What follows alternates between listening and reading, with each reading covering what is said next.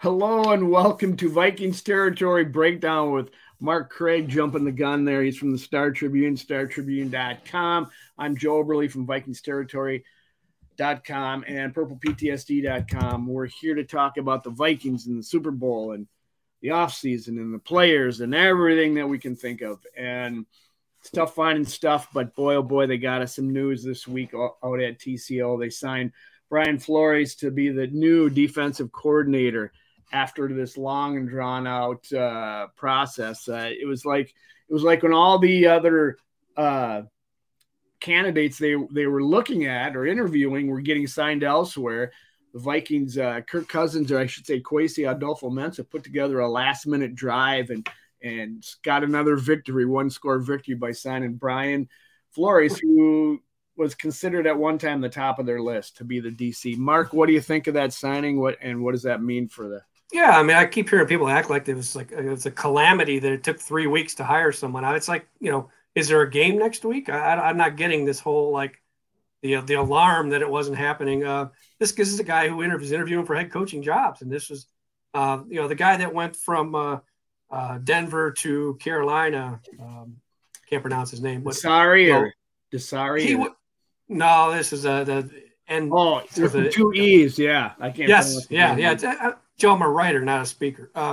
So he, he was obviously one of the 2 guys that they wanted. He went to Carolina. I could see. I personally didn't think it. It wouldn't be a real appealing job because, there's obviously going to be a lot of changes, but maybe that's intriguing to some guys, or you really don't know the direction it's heading. But you mentioned Kwesi signing, but obviously Kevin O'Connell is the guy that makes this happen and picks the guy. At least it better be that way, or it's never going to work. This is a guy that he comes in with a 3-4 background, but he comes in with a much, much more aggressive mentality, a lot more blitzing, known for a lot more blitzing, a lot more deception, a lot more, if you're going to call it what Donatell did soft, this is a little bit of a harder type of defense. So I think it's a good fit. I also think that he'll be good in the locker room. Some people are saying, well, he might be too aggressive with. He's got the Belichick training and all this. I don't believe that. I think he's the age that he is, his background, the fact that this guy told an NFL owner to piss off when they said lose, and it said the fact that he's sued the NFL because of their hiring practices. I think players will gravitate to that. I think that's how a lot of players feel. So I think he's going to be a good fit. I think he'll be a much better fit than Ed. It didn't take long, but to see where Ed and also with O'Connell and Ed did not fit together. Whenever your head coach is an offensive guy, was talking about we need to manufacture some pressure, and he says it a second time, and they start doing it. You just kind of got the feeling that I had to move on. So I like to hire, but a lot of it depends on it. Now, what do they do with the players? That's usually about the players, and they make you a good coordinator. You mentioned the point you thought there was a lot of hand wringing because nothing was happening. Well, I'll tell you why, because I was right in there with it. You were looking at they were standing on the precipice of the status quo. I mean, Mark Pettine, right? Is that how you say his name? Mike Pettine? Mike Pettine, yeah. Yes. If he was all of a sudden emerging because all these other guys were dropping away, and Flores was down having a second interview with the Cardinals for their head coaching job.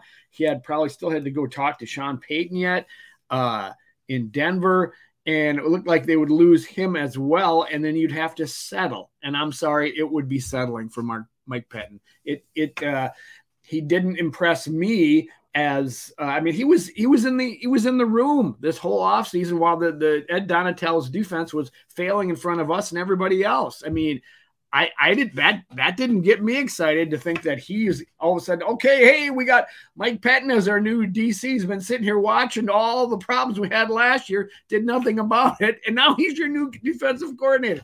I'm sorry, I was a little bit panicked. You were just worried by the fact that the Packer fans would have loved the fact that another fired Packers guy, yes. Right? That's what you're worried. There's that too. Don't get me wrong there. No, I think. I guess there's hand wringing. Go ahead. I guess there's hand wringing about that stuff. But to me, it's always there's candidates that they can that they're could vet. It's I don't Yeah, know. it's just a process. You're right. You're right. Yeah. There's no two ways about it. But it was just like, man, then I just feel like then we just retrench. Then does he come in and change everything? Why wasn't he making changes soon? I don't know. We'd have been complaining about him before he even set foot on the field. But anyway, we got Brian Flores instead, which is a good hire. Is this like you've made this classic thing where when the Vikings have or team has a head coach who's got one personality, Zimmer, they come in and sign somebody who's got a complete opposite personality, Kevin O'Connell. Here we got the laissez-faire Ed Donatel, easy back, lay back, shell scheme that lets everybody catch passes in front of them, to the total opposite, Brian Flores, who's just going to be – I saw this one headline about his blitzing. Blitzed the Ravens in a game 35 times, and they said it broke the Ravens because he kept blitzing them. It's the total opposite where, we were just crying for a blitz near the end of the season in some of these games, and Ed just didn't do it that often. I guess they're ranked 24th in the amount of time they blitzed this year. So that'll change. Is that what this is? I'm surprised. Yeah, I'm surprised it was 24th. Well, yeah, you're going to see more. That's what O'Connell wants, and I think that's what they need. But in saying that, if they stay with the 3-4, which I think they likely will, that's Flores. Pittsburgh was a 3-4, and he's only there 1 year. And another reason I like this is, this is hard for me to say as a Cleveland guy, but so much respect for the Steelers, so much respect for Mike Tomlin. When Mike Tomlin saw that this guy wasn't going to get a head coaching job in 2021, it's on Twitter. You can see the interview that he did with, I think, one of his former players, might have been ESPN or whatever. To see Tomlin sit there and go, I was not going to let this guy sit out. Was not going to let this guy, have the NFL, basically, he didn't say this, but the NFL, run him out, and because he'd sued some teams. And then he goes on. And Pittsburgh, to me, Pittsburgh, yeah, they had 9 wins. They didn't make the playoffs, but that was as good a coaching job as anybody in the NFL did last year to get that team with a no quarterback and with a Trubisky and a rookie quarterback and piece it all together. So I have so much respect for where this guy's coming from. So I and Belichick, to learn from Belichick, and so that's what I like about it. It's going to be much more aggressive. I think you have to be a little. You got to be aware of your personnel as well. Right. He doesn't have now. Maybe he could if Danielle Hunter progresses, but they don't have T.J. Watt. They don't have some of the players. I mean, you can do a lot of things when you say someone's making reference to the Rams defense. I was talking to them, and I'm like, yeah, you can do these things when Aaron Donald's in the middle of your defense, as opposed to Harrison Phillips or someone like that. So you got to be aware of your personnel.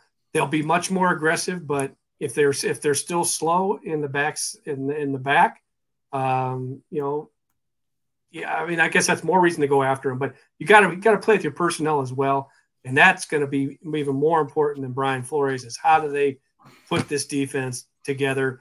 Who do they keep? Who do they get rid of? And what do they bring in?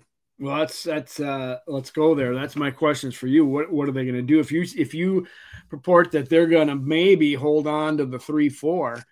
Does that mean they try to hold on to Zadarius Smith and make his cap number shrink? Because the word was that shortly after, last week he had erased all the references to the Vikings off of his social media stuff. So maybe he was thinking he already got the word to go. But if they get Flores, and they want to go with 3-4, I think you'd want him, who got out of the gates with 9 sacks and a bunch of hurries. Wow.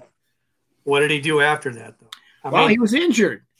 I know, but he came in with the injury label. Had missed almost all of this year before. He's going to be a year older. He'll be 31 years old.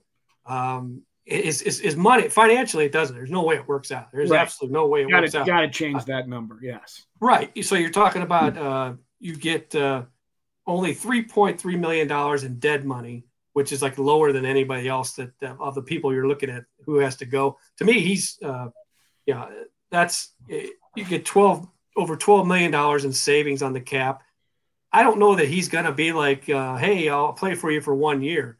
And that sort of lends to the stories that you hear about it. He's already taken all his Viking stuff down and all this stuff. And when he came from the Packers and he was here, he hated the Packers. Now, I wouldn't be surprised if he's in Baltimore next year saying bad things about the Vikings. I don't know. I mean, it's just but to me, the money, the fact that he had an injury right before that Dallas game, when it looked like, I sat down with him and I talked to him about, hey, you and Micah Parsons are 1-2 in the running for Defensive Player of the Year. Well, he had done something that kind of like at the end of that, because I talked to him before the Bills game, I think it was, or whoever was before Dallas.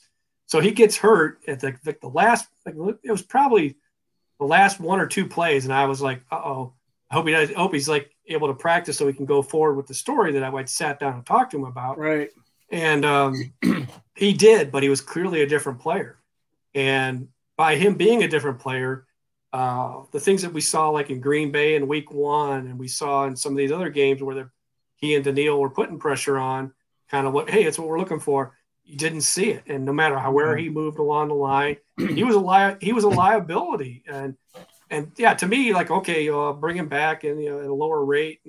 But there's still this like, hey, they need to get younger. They need to be thinking, if Kwesi is going to be this genius general manager, they got to start getting younger and faster on defense. And he's got to score. This guy cannot have another draft class or another offseason where it's got to be better than it was. We're presuming that they're going to stick with the 3-4. So I guess my first guy that I think is gone, just because it's a blitz heavy, Flores is a blitz heavy guy, and Patrick Peterson loved the zone.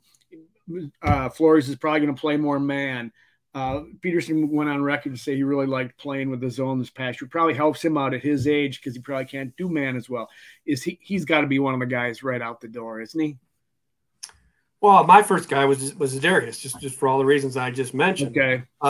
Patrick Peterson is a guy where I certainly look to replace him, because you want to. I mean, Belichick won. Obviously had Brady, but won a lot by getting rid of a guy a year early as opposed to a year late. So Patrick Peterson is a guy that I make every attempt to try and replace. But in saying that, you can't replace everybody, and you trust a guy like him at his age to give you one more year. But interesting. I just think that you've got to be looking younger, faster, and I don't know if they can do that. Harrison Smith is gone, or he could flourish in this new scheme because maybe it's similar to, he might have a role like he had with Zimmer, where he's coming from all over the defense and blitzing, which he was really effective. He didn't do that last year, and he didn't have the same kind of year, or him then. And then you got Kendricks, who's supposedly slower. And if they stay with the 3-4, I don't know if that worked for him. What about those two guys? Well, those are two guys, especially Kendricks. Both of them, I would say. It's a renegotiation, but I don't know how much, you don't want to kick too many cans down the road, so it's some sort of renegotiation where they get a little more guaranteed money that brings the cap number down. But presuming they get the cap in line, do you keep Kendricks and Smith and Peterson? Do you keep those 3? Not if I can replace them with younger, faster guys. Okay. But you can't have like 11 new starters who are all rookies running 4-2s. Right. That's not going to work either. So there's got to be a mix here of, to me, on defense, the only guy that's untouchable in my mind is Daniil Hunter. And then in saying that, it's like, is Daniil going to fit? I mean, because clearly he was not. I mean, he came on toward the end of last year. He just did not look comfortable in that defense. And I think they're going to stay in the same defense. So, but he's a guy that's good. You got to, build around people like that. So he's the guy he's like the untouchable. Everything else is like, hey, if you can get better, get better. If you can't, you can't. It's like, that's insane that Kendricks and Harrison and Patrick Peterson, if they have to, I think can all 3 give you one more solid year at least. But, to me, it's like, this team won 13 games, and you just don't roll it back. One thing Minnesota learned in 2010 is you don't just roll it back and then, I mean, they rolled it back from 2000 from Zimmer to this year, and in the grand scheme of things, looking back on it, is it okay? You won 13 games. It was a fun year, exciting year, but what did you really, how much did you advance? And not a whole lot, because they had a home loss in the playoffs. So you said a couple times they got to get younger, and there's no argument with that here. But what I think is even more important, and I'm going to be the first one to say it for the first off season, that they got to get healthier next year. They got to get Cine back and catch him up quick. They got to get Andrew Booth back, and that's getting younger. Get those two guys but they got to be healthy, and they got to be able to be counted on. And then you may have Duke Shelley back there, but you still need a guiding force back there, either Patrick Peterson, which you kind of advocated for, or Harrison Smith to shepherd these guys in going forward. I think at linebacker, you're going to see Asamoah in there, which is getting younger, and probably Hicks is gone, right? Yeah, I mean, Asamoah, it's time for him to play. And I think that was the one guy they've been hanging their draft on is, how many times they would funnel a conversation to Brian Asamoah. Yeah. And I think that's and that what they say about him is true. He's ready for this. He's ready to be a starter and be part of the next wave of the defense. And there are going to be some leftover guys. There has to be. You can't replace everyone. As far as Booth, I wouldn't count on him because you counted on him this year and he let you down. Yeah. And that was his MO coming in, is that you couldn't count on him because of injuries. I would put that aside. Now, Cine is a guy that probably a different story where you count a lot on him and hope that, with another year, another offseason, when he's ready, he knows the defense, because the disappointing part about him was more disappointing thing about him than his injury was the fact he wasn't ready at the beginning of the year. They didn't trust him to play in the defense. Right. That's a red flag. First round draft pick should be right there. But yeah, he's a guy that they got. He has to come through for them. So I think they are going to get young. You got Asamoah, you got Cine. All things considered, they're all healthy. They all can play. They're, Cine, Booth, Asamoah, Shelley. They got to get somebody new on the defensive line that's younger to help out those guys. But do you think Brian Flores is the kind of guy that will be able to build up that young defense, or does he need some leaders that can, be his guy on the field? I mean, what are your thoughts there? See that? Yeah, I mean, I'm taking the talent has to be there. It can't be, like an assistant coach that's playing safety. He's got to still have the ability to play the position and do all those things. But yeah, it's yeah. I mean, you need a break. You want the talent. I'm dying here, Joe. You need the talent is first and foremost. I think if you look around, like what Kansas City has going on defense, they're not the best defense in the league, but they are young and they are fast and they make a lot of. All right, we'll let you take a break. I have one more, Brian. Go ahead. Okay. Well, here's my question. Okay, given all that, they get younger, they get some decent personnel in here, sign some free agents, get a little younger, get these guys up to speed, get their cap right. Brian Flores comes in, does a great job, a lot of energy. The defense improves from 30th, 31st, wherever the hell they ended up. Here's the biggest fear for us fatalistic Vikings fans. This guy, Brian Flores, has been a head coach. He's had interviews this offseason. He's probably going to get asked to be head coach again, get some interviews next year. Is he just a rent-a-coach for a year? I mean, it doesn't say that. I still think he's worth it, but what are your thoughts there? I mean, that's a good problem to have, because if he is a head coach somewhere, that means this Vikings defense improved tremendously from where it was. So that's a good problem to have. All right. So, that doesn't swash any panic for fatalistic Vikings fans, but there it is. Well, on that, he's not going to be he's not going to come here and be defensive coordinator for 5-10 years. No, correct. I'd love to get a couple out of him. Give me a couple years out of him, and get this thing built back up. And then in the meantime, the entire time, KOC and Kwesi are figuring out somebody else. Maybe even bring somebody up underneath, and when see who he hires on his staff that he can, maybe an assistant DC that he can groom to be the next guy with his system. Anyway, well, that's a ways down the road. Let's take a quick break so Mark can drink a gallon of what is it, Diet Coke or Diet Pepsi that you drink, and then we'll be back with some more. We're going to talk about that Pro Bowl for about 2 seconds. So come on back to Vikings Territory Breakdown podcast. Welcome back to the all phlegm version of the Vikings Territory Breakdown podcast. We're hacking and a wheezing like a couple old men that you see up in the corner up there. That ain't us. No, we're much younger and more. Well, we're about that cranky. So, we were talking in the first section about the new hire for the Vikings, Brian Flores at defensive coordinator, which is big news. And we certainly talked about personnel, and there's going to be some guys that are not here when the new season starts, probably particularly on defense. I guess got a quick question for you, Mark.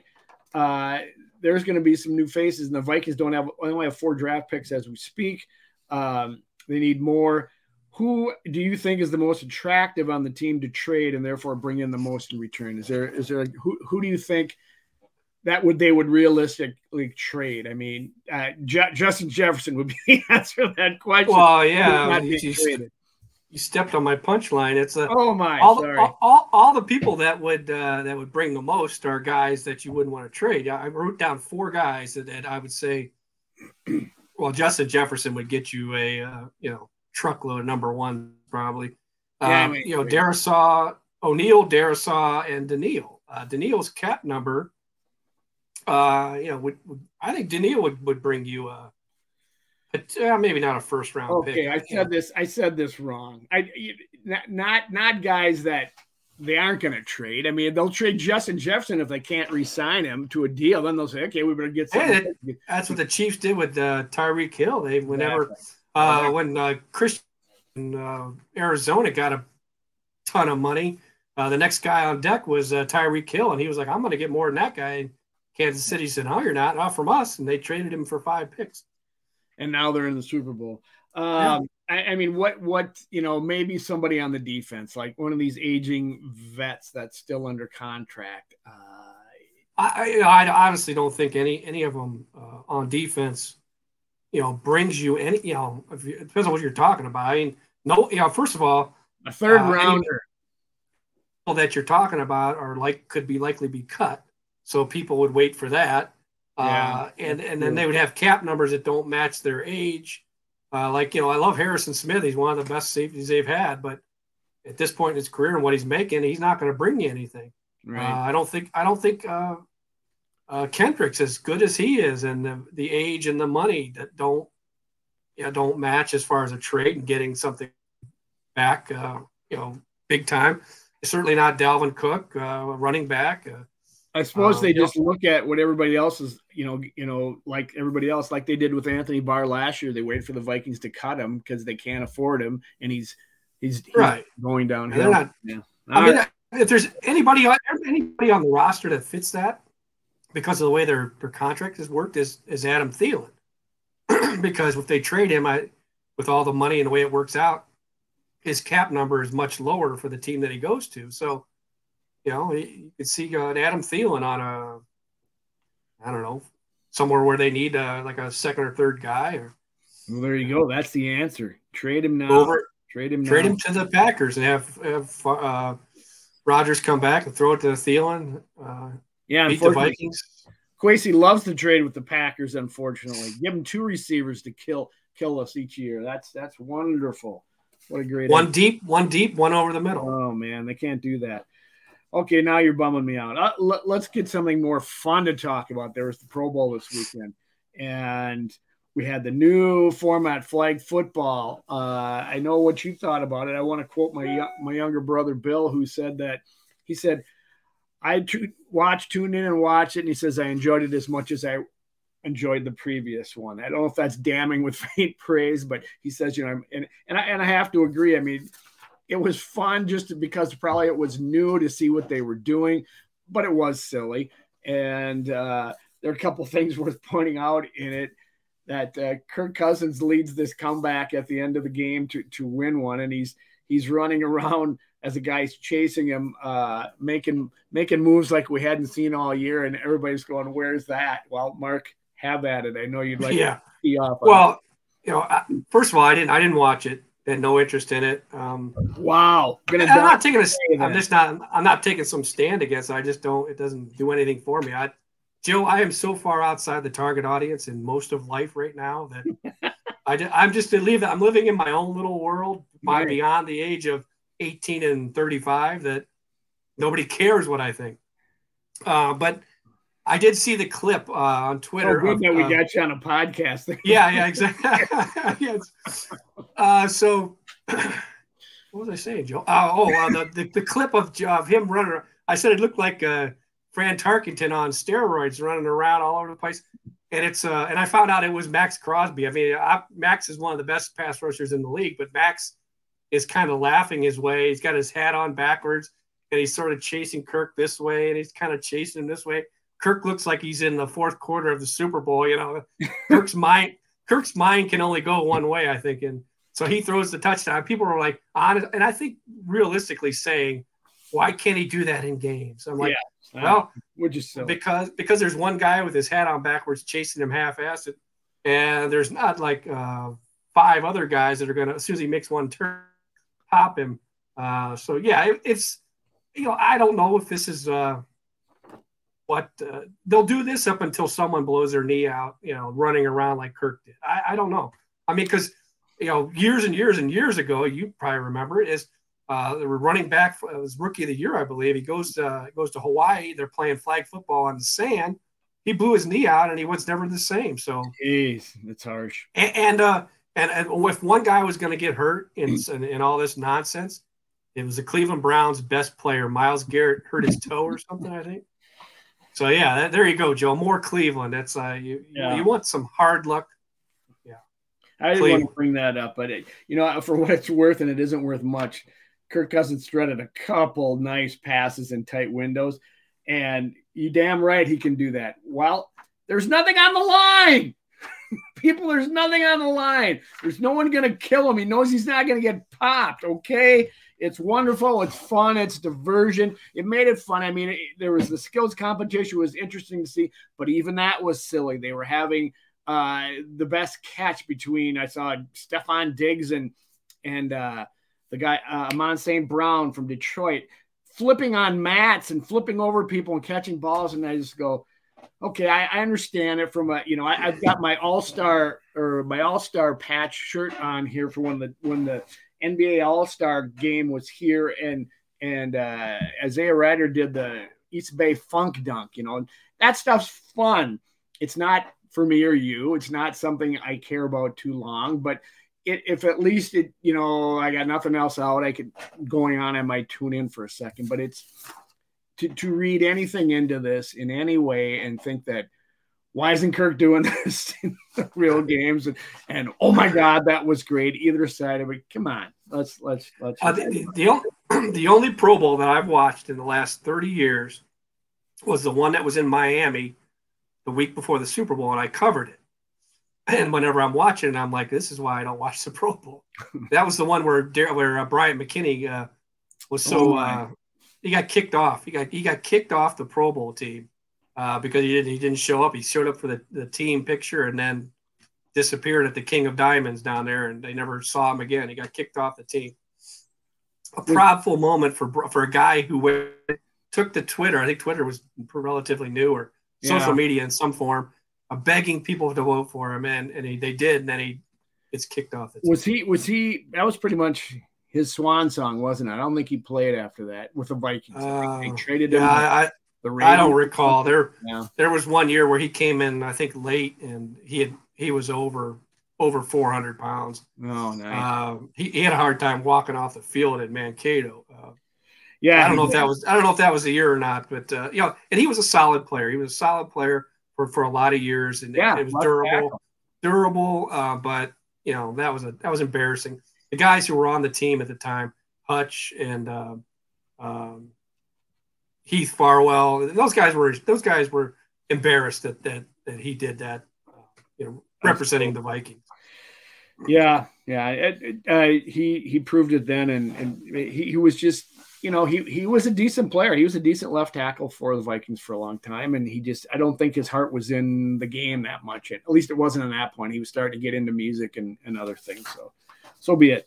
Let me fire some quick questions at you on this post-mortem on the Vikings season that was, and remind folks that we will talk about the Super Bowl in the next segment. But here's some more Viking stuff. Mark, I want to ask you a few questions and your thoughts on it. Who would you say was your breakout player last year? Or is that last year? I thought you were talking about next year. I looked at it wrong. I'm looking at what I've written down, and you were looking forward. So I'll let you go for it. Who's going to be the breakout player this coming year? That's this coming year. Yeah. I think I was looking at this, and KJ, I think, is probably beyond his invisible status. I think he's already kind of broken out. He certainly can take it to another level, especially if Thielen leaves, he will take it to a higher level. I would have complete trust in this guy ascending in his career. Yeah. But I don't like him as a breakout because I feel like he's already announced himself.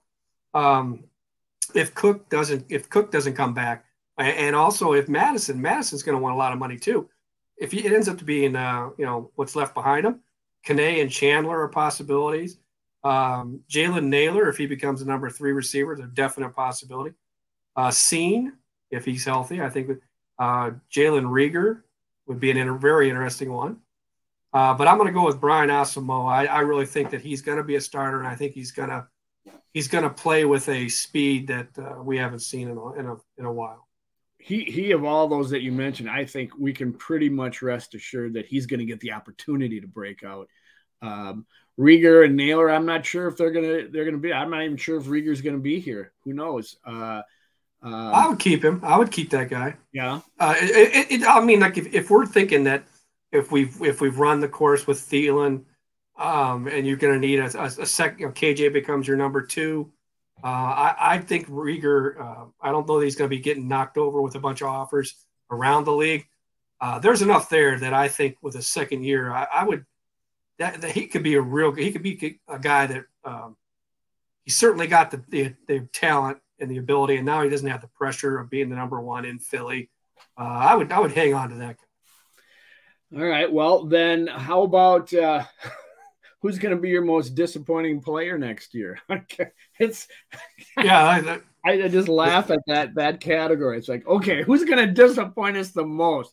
Well, you got a lot. I hope you got the whole roster in front of you there, someone to choose from. It'll probably be someone that I'll be asking the Vikings if I can talk to in a couple of weeks or whatever. They'll be like, oh yeah, we saw you on Vikings territory. He doesn't want to talk to you. But since nobody in the NFL knows what we do anymore, unless you're on ESPN, disappointing. I wrote down DJ Wonnum, and it feels bad doing that because he sort of shows some promise, but I feel like he's going to be given that starting, unless they find someone else, kind of be given that starting role. And I think that, more is going to be required of him than being that spot backup. I mean, he had to get 8 sacks 2 years ago. Yeah, he had that big sack in Green Bay in the pandemic year to end that game when Rodgers had the ball and was dry, had a chance to win. So it's one of these where it feels bad, but I'm not going to dodge it and go, I feel like they can all be, breakout players. I'd say him. Is he going to start for Tomlinson? Is that what you're saying, or? Well, no, one of them would be like Za'Darius would be that Za'Darius role. I'm sorry. I'm assuming Za'Darius is gone. That's what. Yeah.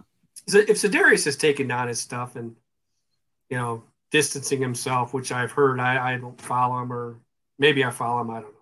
But you know, with the money and his age and the fact that that second half of the year, I think it's time to move on. I like the guy, but man, you just can't just keep trying to do the same thing over and over and over. Well, he's going to rip you wherever he goes. He's going to go. Remember that Mark Craig? My God, I talked to him, and all of a sudden my career is downhill after that. Ooh, if he mentions it, that'd be a boost for us, Joe. We'll have him on. Okay, who's going to be the most underrated player next year? Oh boy, of all the guys I mentioned, and I wrote down Jalen Naylor. I feel like he's going to be that third receiver, if not Rieger. We saw glimpses of, hey, I mean, what he did in a few handful of games is better than what Laquan Treadwell did as number one pick. Yeah. So there's when you see a guy kind of get, some, we'll start with that. Maybe you get rid of Kirk, you have Ryan Wright be the quarterback and Jalen Naylor receiver, and you get that combination. Hey, they're one for two for a first down. So, but I like. I'll say Naylor. Let's go with Naylor. All right. What about overrated? What about you? What are your guys? I went with the wrong year. The ones I wrote down, I was looking backwards. I can't read what I wrote on my paper, so don't at me. Who were your guys? Oh God! I mean, from this past year, I thought the breakout player was Ryan Wright and Caleb Evans. The most disappointing player was Lewis Cine and Tomlinson. The underrated player was Darisaw, because I think as good, he was so good. He was even better than he gets credit for. That guy was phenomenal. We're going to have a left tackle for the longest time. And my overrated player last year was Eric Kendricks, unfortunately. All right. So I look ahead, Joe. You look behind. Yes, I guess so. Since you made me, I did. Yes, I did.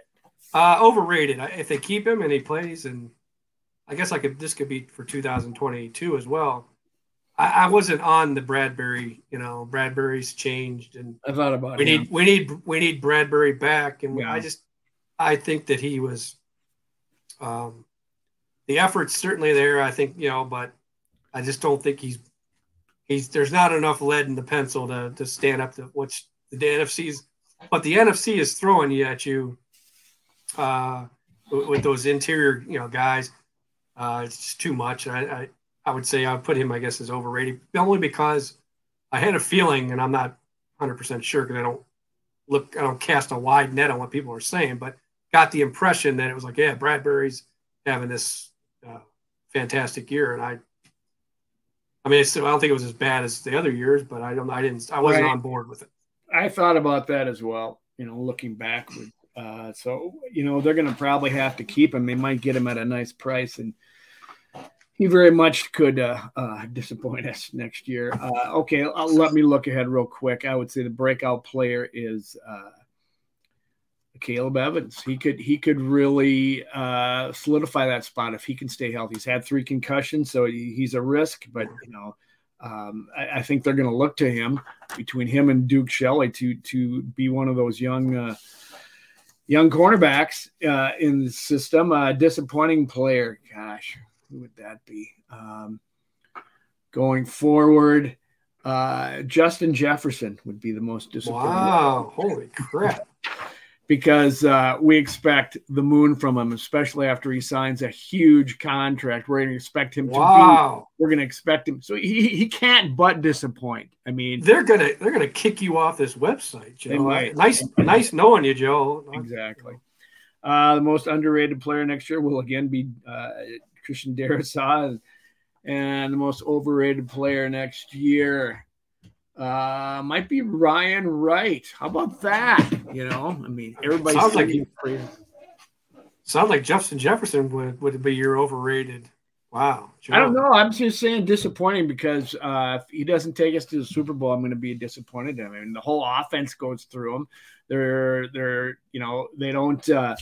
They're going to cost the loss of Adam Thielen because they have to throw the ball to Justin Jefferson. You got Hawkinson will probably be saying, where's my balls? So no, I'm just kidding. I have no idea who's going to be the most disappointing, but he has. I mean, when you expect the most, you can only be disappointed. You can't get higher. You can't, if you expect the top end, how can he can only meet it. You can't exceed it. So he'll disappoint. Well, he's exceeded 3 years in a row. Yes, he has. Time would tell you that's what happened. Oberle, trade Jefferson. I'd say that. Pro Football Talk reporting that Joe Oberle, your breakout guy is my most likely to retire at age 22 or 3. Be a Caleb Evans, 3 in 1 year. Yeah. I would be surprised if we find out this young man might say, you know what, I don't know if I want any more of this. That would be a shame. That would be a shame for him because he came in when he started playing, and then he didn't have, what, he have 6 games he probably played for the Vikings this year, and that's be good for him. Good for him when he's 40, but maybe not good for him right now. Right.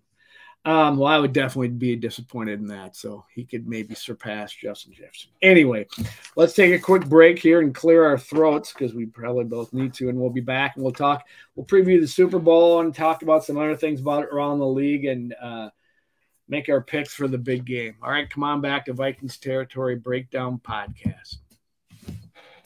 Okay, folks, welcome back to Vikings Territory Breakdown with Mark Craig from the Star Tribune. He's our NFL insider as well as a esteemed Vikings writer. So I want to ask him a few questions for about around the league. We're going to talk about the Super Bowl. It is Super Bowl week. It's a big deal. The Vikings aren't in it, so who the hell cares? No, I'm kidding. We all care. We all have got bets to make. I bet every year I try to find one person for one bet, one prop bet, and it's for the coin flip, and then I'm done. There you go. 50 shot. One, and I usually I sucker my kids into it, and say, go ahead, you can pick. But anyway, Mark, when you look at what happened this year in the playoffs, we got the final 2 teams, but there's some also ran teams. And, in years past, there's a Super Bowl hangover maybe for teams that win the Super Bowl. And there's Super Bowl hangovers for teams that lose. It looked like Cincinnati had a hangover at the beginning of the year. They started out slow, but they came on like gangbusters, so you really can't say that. But of all the teams that were kind of making it to the Final Four, final few, who do you think comes back with a vengeance next year? I mean, you got teams like Buffalo, Dallas, Cincy, San Francisco. They all got booted in the final weeks. I know who I think, but I'll go ahead and let you respond. The way I read this was, and the way I approached it was, since 1990, so now you're talking to 30, however many years, there's always been 4 teams that have missed make the playoffs that missed the year before. So I wrote down 4 that I think missed the playoffs that will make the playoffs next year. Detroit, I think, will make the playoffs. New England, you're not going to keep New England down. Pittsburgh, you're not going to keep Pittsburgh down. The Raiders with Aaron Rodgers. That'd be my prediction. It'll be out of your hair, Joe. It'll be over, and they'll make the playoffs. But I guess if you're looking at the Final Four, you're saying who's going to rebound from getting booted from one of the conference, or getting booted late, and come back with a vengeance and be in, They're going to be in the conference finals, vying to get back in the Super Bowl and probably reaching it. Cincinnati. I think Cincinnati's not going anywhere. Yeah. Their quarterback is going to be going toe-to-toe with Mahomes for a long time. And I think that, if they get the offensive line straightened around, if their defensive coordinator comes back, he's interviewed for jobs. Yeah. I like Cincinnati too. And because I know that Cleveland is going to be a disappointing team. Pittsburgh will make the playoffs. Maybe you get 3 coming out of the AFC North. But I like Cincinnati. They're going to keep banging on the door. They're going to win one here pretty quickly. So do I. And that's exactly who I had. I mean, in Buffalo, Dallas. Dallas, I think they got such trouble at quarterback. They losing their offensive coordinator. They're going to have a new system. Mike McCarthy's going to call plays apparently. So I just don't. I've never been a believer in them, partially because I don't want to be, but I just never see them getting over the hump. San Francisco's got some QB decisions to make. I mean, they're still a very good team. They could they could stick their nose back in. I think Buffalo's window might be closing a little bit, even though they got a great quarterback and great receiving core, and James Cook is showing up to be a pretty decent running back. So, and their defense is still strong. They could, but I just feel like too many losses is kind of getting to their psyche. So I agree too. I think it's Cincy. Cincy's Joe Burrow's got so much confidence. He just exudes it, and he's going to bring his team along with him if they fortify the offensive line for him. I think that's your Super Bowl winner next year. But that's me. But anyway, okay. My next question is: what ascending team that ascended this year, and I'm including the Vikings in that grouping, is going to rise even higher next year? Which means the Vikings made the playoffs; they'll go higher. My three teams that I've written down are Miami, Detroit, and Minnesota. Detroit didn't make the playoffs, but they will. Miami going higher too. Which of those do you see as doing the best next year? I guess I took the ascending team to be. I put Cincinnati get a number one seed and host a championship game and maybe win a Super Bowl. The four that I said that made the playoffs this year that wouldn't make the playoffs: Miami, the Giants. I don't like the Giants quarterback. I know he was all world against the Vikings, but how many years have we seen that? Right. They're always, and obviously the door that got slammed completely shut was Tampa Bay when Tom Brady says he's done for good this time. That was a team that even when they entered the playoffs at 8-9, there's still this I didn't think they would make it far, but having that guy of anybody in the history of the league made you a Super Bowl contender, and within reason, of course. If you stuck him on Houston last year, wouldn't have been. But in Tampa Bay, that they're done. Seattle, I can't see Seattle duplicating what they did with Geno Smith this year. But as far as the ascending, I do like Detroit. I like I like the attitude that's being developed there. In a lot of ways, it's the opposite of what's happening here. It's more of not saying the Vikings are soft or not tough or anything, but there's more of the, as we saw on Hard Knocks, there's more of the let's improve by being that toughness that way. And I think that Jared Goff is, they showed they could win with him. Their offense was very dangerous, and they're going to get better on defense. They got better during the year on defense. So, yeah, I think, Detroit probably replaces Green Bay as the Vikings, target to. And Green Bay, I have a feeling that Green Bay will be. This might be the end with Aaron Rodgers. Let's just move on and just enough's enough. But who knows? He could be wrong. They paid him. They made him the highest paid player there ever been. And then you still kind of have this. He's not. First of all, he's not going to retire because, as we know, Aaron Rodgers, he's not going to want to be in the same Hall of Fame class as Tom Brady. I heard that on the radio the other day, and I just laughed. But it's true. It's 100% true. I would believe is that that he, as great as he is and great as he was, he goes in as second fiddle by everybody does to Tom Brady. And Brady's already equivocating what he said. He left. He says, "I'm retired for good this time," and then all of a sudden there was something that came out yesterday that, maybe. So he's you're going to see that. Yeah, he's playing checkers with Rodgers. Rodgers, we know what he's going to do. He's going to go sit in the dark for 4 days. Did you hear that? I heard something like that. Well, he goes and plays Pebble, and it's whatever his contract is now. It's a hard life. The guy came on ripping for his handicap. He says his handicap is crap. It wouldn't surprise me. It would not surprise me if he's pushed the limits on that a little bit. I agree with you on the Detroit assessment. I think they're going to be. They could very well be the team to beat unless Brian Flores turns around this defense. Then the Vikings are going to be. They're going to win games for real next year and not just luck. They're going to the offense is going to be intact and with another year under their belt. But if they get the defense going, they're going to be vying to defend their title. But I see Detroit as probably the toughest team in the division. Did you say Miami won't make the playoffs next year? Is that what you said? That's what I said. Yeah, wow. Miami, the Giants, Tampa Bay, and Seattle. I mean, it's a record of at least 4, and sometimes Mm-hmm. it's a lot more than 4. And there's a record of like 19 in the last 20 years or something like that, with a team going, worst to first in their division. And I think there were a couple this year, the Giants, Jaguars, teams like that end up, just going from nothing. I mean, it happens. That's why everybody loves this league, is because you can be better overnight, and it's harder kind of to stay there. Like, as the Vikings are going to find out, it's going to be hard to stay there. But I have a feeling that the Vikings are going to kind of stay in that, competing for the NFC North, and I think the Packers are going to fade, and the Lions are going to be there. The Bears are probably, they're still a little ways away, but the Bears are going to be a force. I think Fields is going to be a good quarterback. Maybe not next year, but year after. Dallas is, what happens to them? I love Dallas's defense. I'm not a big fan of Dak. I don't. A lot of things that people say about Kirk that don't like Kirk, I sort of feel about Dak. I just kind of feel like, sometimes a moment might be too big for him.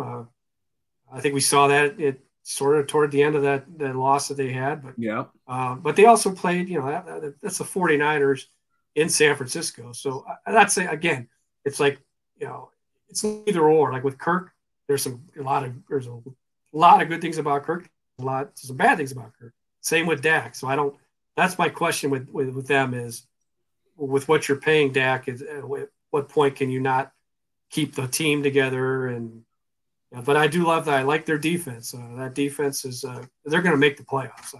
What about well, we can't even predict about what you got. You got to factor in what happens in the Super Bowl before you can talk about Philly and KC. But who do you think is going to win the Super Bowl next year, in 2024? I wrote who? Cincinnati. That's what I picked. I had Cincinnati. San Francisco would be. I just love what they did with their quarterback situation, and then stay. Like when Garoppolo went down, it was like, okay, that's good for the Vikings. That means they got that number 2 seed. They're gonna go for the number 1 seed, and San Francisco didn't waver, and that's coaching. That's offensive line's phenomenal. The defense is phenomenal, but Trey Lance comes in, and I think he adds another element, but also he didn't get any experience this year. He got only 1 or 2 games, so you got to start that all over again. I think we may have broke some ground here. Maybe the first podcast ever to predict the next year's Super Bowl winner before we predicted this year. So let's go 2025. 2035, Kirk Cousins leads the Vikings. 55-year-old Kirk Cousins leads the Vikings. And it's the biggest question is, are they going to extend him? All right, so we got a big game coming up here on Sunday, the Kansas City Chiefs and the Philadelphia Eagles. I think, they got, after we look at it all, they got the 2 best teams in the conference to represent, because San Francisco was certainly up there in the NFC, but with their quarterback situation was just untenable at the end. So you got your 2 best teams playing. You probably got, if there's any injury issues, it's probably Mahomes' ankle, but I think that's kind of mitigated. He played in the AFC Championship after 1 week with a high ankle sprain, so I think he'll be good. They'll be coming in, they'll be fit, they'll be ready to go. It should be a damn good game, shouldn't it, Mark? What are you looking at when you? Yeah, I think it will be a good game. It's just a matter of whether. I think it's a matter of whether Kansas City can handle that pass rush. Similar to what we saw. I mean, I think Kansas City's offensive line is in much better shape than it was 2 years ago when they lost to the Tampa Bay. But we saw in that game, Patrick Mahomes was a magician running around, and it was hard to bring down, but he still got blown out because he had no protection. I think if Philadelphia's if their pass rush gets going, it's going to be hard for them. I have more confidence in Philadelphia's defense than I do Kansas City's defense. Even though Chris Jones is one of the best tackles in the league, All Pro. I like Philadelphia's pass rush. So I go with the Eagles. You're going with the Eagles. I don't even know what the line is. Yeah, me neither. I haven't even looked. But as far as injuries, you got Kansas City. They finished that AFC Championship game with like 3 receivers down. Yeah. So the one they put on Hardman, they put on IR. The other 2 practice. So I think they're going to be. And Mahomes, we saw what he did when he was really hurting. I mean, he's got 2 weeks to heal. He'll be fine. I mean, the way he plays, he looks like everything is on his body sprained. The way he plays, the way he moves around. Nothing is by the book. The footwork is not by the book. The throws aren't by the book. But he's rewriting his own book. As far as receiver, he's still got Travis Kelce, and he played with a bad back in the AFC title game. He'll be rested and ready to go, playing against his brother who plays for center for the Eagles. He's got plenty to throw to there. I'm going to, you said you got the Eagles. I'm going to pick KC. So, just so I haven't looked at the line either, but I'm going to pick them. And I got to ask you, if they win it, do you have to consider this team a dynasty because they've been to the AFC Championship? Haven't they hosted it like 4 or 5 times in a row? They've won one Super Bowl, been to another. I mean, it's 3 Super Bowls in like 5 years or something like that. They've been to 2. They've been to 3 of the last 4 now. So right, yeah. So they won 1, they lost 1, and then they were out last year and they're back. I think this is their fifth AFC Championship game that they've hosted. It's amazing. I think it's a dynasty because I don't think they're done. Andy Reid's not going to retire. I mean, why would you? He's got to be having the time of his life with a quarterback who's not even 20. I think he's 27. A guy who's still got to play another year or 2 before he reaches 30. What I would hope doesn't happen is that they lose and then it becomes this. They won their Super Bowl, but they're disappointing and. They've lost. Now they've lost 2 of the last 4. Right, it becomes a negative. Sort of like when Andy was in Philadelphia, and they went to 4 straight NFC Championship games. They hosted 3 in a row. Finally went and they lost in the Super Bowl. I mean, this is one of the best coaches we've ever seen, and he's the 10 years in Kansas City, he's never won Coach of the Year. It's amazing that how that award is given is basically if you're a new coach and you win 5 more games than the other guy won, you get the award, and then you get fired and you go back and you work for Andy Reid. So his excellence, the bar for him is speaks to his greatness because he's expected to win 14 games. He's expected to host championship games and get to the Super Bowl. And what he's done, I would consider it a dynasty, especially if they win, for sure. Right. I started the segment out by talking about Super Bowl hangover. There's no hangover with this team to have hosted the AFC Championship 5 years in a row. That's a team of players that really want to do it, and I think part of that is why I'm picking KC's their experience. You've got the Eagles did win the Super Bowl in 2017. But there's only 7 players back from that team that's on this team. So that's a tribute to them, but it's also, I think you're going to have some people who haven't experienced this that might have some bright lights in their eyes. So I'm going to pick KC and see if you can, beer. I'm picking Philly, but I if I have a rooting interest, I would like to see Kansas City win. Absolutely. So.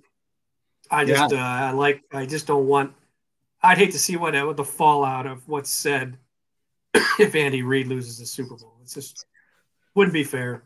Well, we'll have our eyes on it this Sunday. It'll be fun to watch. And I'm hoping for a good game over more than anything. And I'm hoping that my kid picks heads so I can take tails and win that bet. So that's what I'm hoping for. But anyway, thanks everybody for tuning in this week to Vikings Territory Breakdown Podcast. Thanks, Mark, for all your insight. Thanks, Mike Woldham, for producing us behind the scenes. Thanks, Joe Johnson. Hope you're watching this one upstairs. And we'll be back next week to talk some more Vikings, and we'll probably do a rehash of the Super Bowl. So come on back for that. And once again, thanks. And until then, Skol. Skol.